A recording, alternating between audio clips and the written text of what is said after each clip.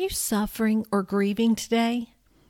Are you feeling hurt and alone, perhaps thinking that no one has had to suffer quite like you have? Are you wondering if God Himself has forsaken you? If so, please know that you're not alone. The Bible is full of women who went through unspeakable tragedies. Today we look at one of those women. Rizpah, concubine of King Saul, was the victim of national gossip and then watched helplessly as her 2 sons were hanged for the sins of their father.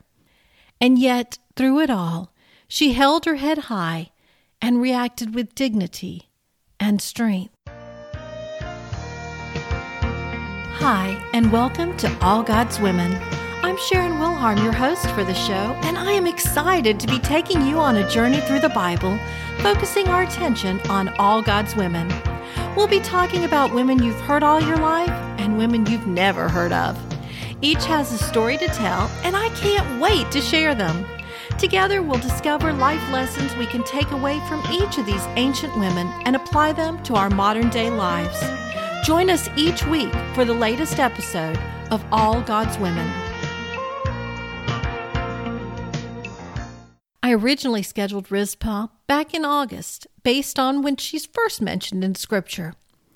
But as I sat down to write about her, God pressed upon my heart that it wasn't time for her yet. So I bumped her back based on the order of when the crux of her story takes place. I'm so glad I did that. I've got to admit, when I first read about Rizpah, I was baffled by her story. What did it all mean? What was the significance? And how could it possibly relate to today's women?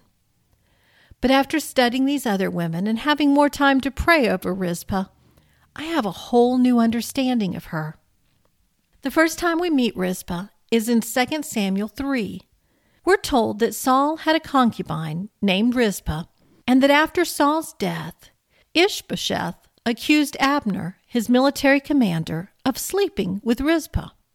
This was a serious accusation because if true, it would mean that Abner was using her to overtake Ishbosheth.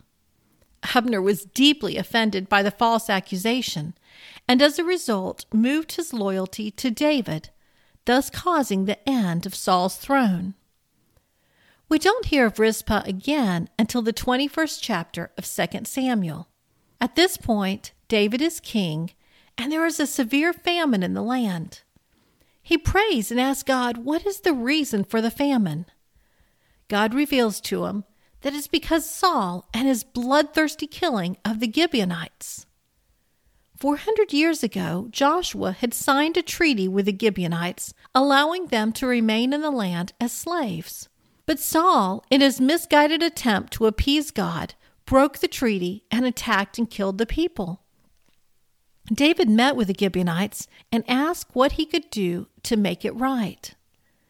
They responded that they didn't want money or for David to kill anyone, but they wanted him to give them 7 of Saul's descendants to be hung. For reasons we may never understand, David agreed to their demands. He handed over Rizpah's 2 sons and 5 of Saul's grandsons whom Michal had raised. As if that weren't bad enough, he then forgot all about them, not following the law that when a man was put to death, that his body was to be buried that same day. Rizpah watched helplessly as her sons were killed and then abandoned and left to rot on the trees. She wasn't able to take them down, but she refused to abandon them like everyone else had. She spread sackcloth on a rock and spread it out for herself at the foot of the crosses. For 5 months, she camped out on the hill, protecting her boys' bodies from being ravaged by wild animals. It says that by day she kept the birds from lighting on them, and by night she kept away the beasts of the fields. For 5 months she watched as their bodies slowly decayed. For 5 months she remained vigilantly by their sides, though the stench was overwhelming. It says she remained there from the beginning of harvest season until the late rains poured forth from heaven. Surely others saw her there. They couldn't help but notice the body still hanging on the crosses. How alone she must have felt, knowing that no one else cared. But eventually word reached David, and we're told that he gathered their bones, as well as the bones of Saul and Jonathan that had been left at Jabesh Gilead. And David had the bones of all of them buried in the tomb of Kish, Saul's father. The story ends by saying that after they were buried, God heeded the prayer for the land of Israel. This is one of those stories that leaves me with so many unanswered questions. Why was this woman only a concubine and not a full-fledged wife? Why was she the victim of malicious gossip? Why did she have to watch her sons die for someone else's sins? Why didn't anyone think to bury their bodies? We'll never know the answer to those questions. But what about these? Why is Rizpah included in the Bible? And what can we learn from her and her story? I love that even though Rizpah was a victim caught up in the politics of the men in her life, and even though she was given little respect in her lifetime, God honored her by including her name in the Bible. She may have been invisible to her contemporaries, but she is forever immortalized through her inclusion in the pages of 2 Samuel. Rizpah may not be a leading lady in the Bible. She may not make the Hall of Fame of biblical women, but we can learn much from Rizpah's example. Rizpah was forever in the background. She didn't make the first cut of royal wives. Ishbosheth saw her only as property to be used for political gain. David considered her sons disposable. And no one cared enough about her to join her out on the hill with the crosses, or at the very least to check in on her and make sure she was taken care of. If ever a woman had reason to feel sorry for herself, Rizpah did. And yet we see no sign of self-pity. Unlike Abigail or the woman of Tekoa, Rizpah was not one to take authority and plead her case before David. And why should she? It was because of him that she was in the situation she was in. She was all alone. Except she wasn't. She had her faith. Up on that hill, Rizpah spread out sackcloth. Sackcloth was used as a sign of mourning, both for personal loss and for national disasters. It was also used to show repentance and a turning back to God. The rest of Israel may have moved on with their lives, but Rizpah pleaded with God until the rains came down from heaven. For 5 months she stood on that piece of sackcloth as she guarded over those dead bodies.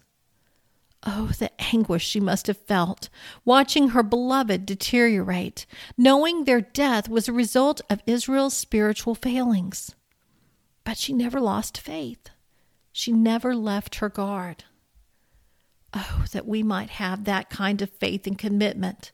When lies are spread about us, when our loved ones are taken away from us, when our entire world crumbles before our eyes and it feels like we're all alone. Oh, that we might stay the course, pleading our case to the Lord, never giving up until He sends down healing rain to shower upon us. Lord God Almighty, thank you for including Rizpah in the Bible. Thank you for allowing us to see her pain and to learn from her life. May we have that kind of persevering faith. May we mourn the wickedness around us while keeping our eyes lifted upward to your redeeming love. Thank you for this reminder that however bad things might be and however alone we might feel, we are never truly alone. Lord God, just as Rizpah was living in times where men had lost focus and lost sight of your way, so too are we living in such times. We are in a spiritual famine caused by men's failure to follow you. So, Lord, we ask you to send revival to our land, starting with each and every one of us. Just as Rizpah was a witness on that hill, so may we be a witness to those around us. Please send healing rain on our land. We love you. Amen. That concludes this week's episode of All God's Women. Tune in next week when we talk about the two mothers who went to King Solomon for advice.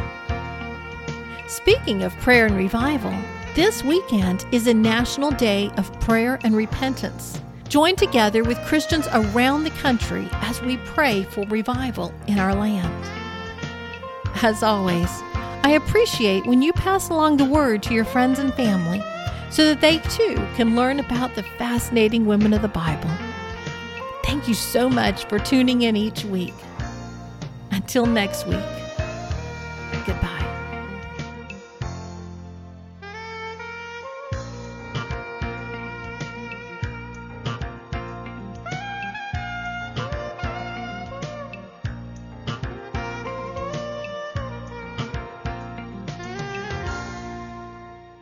If you enjoy listening to All God's Women podcast and radio show, you're going to love my brand new Women of Prayer Bible study.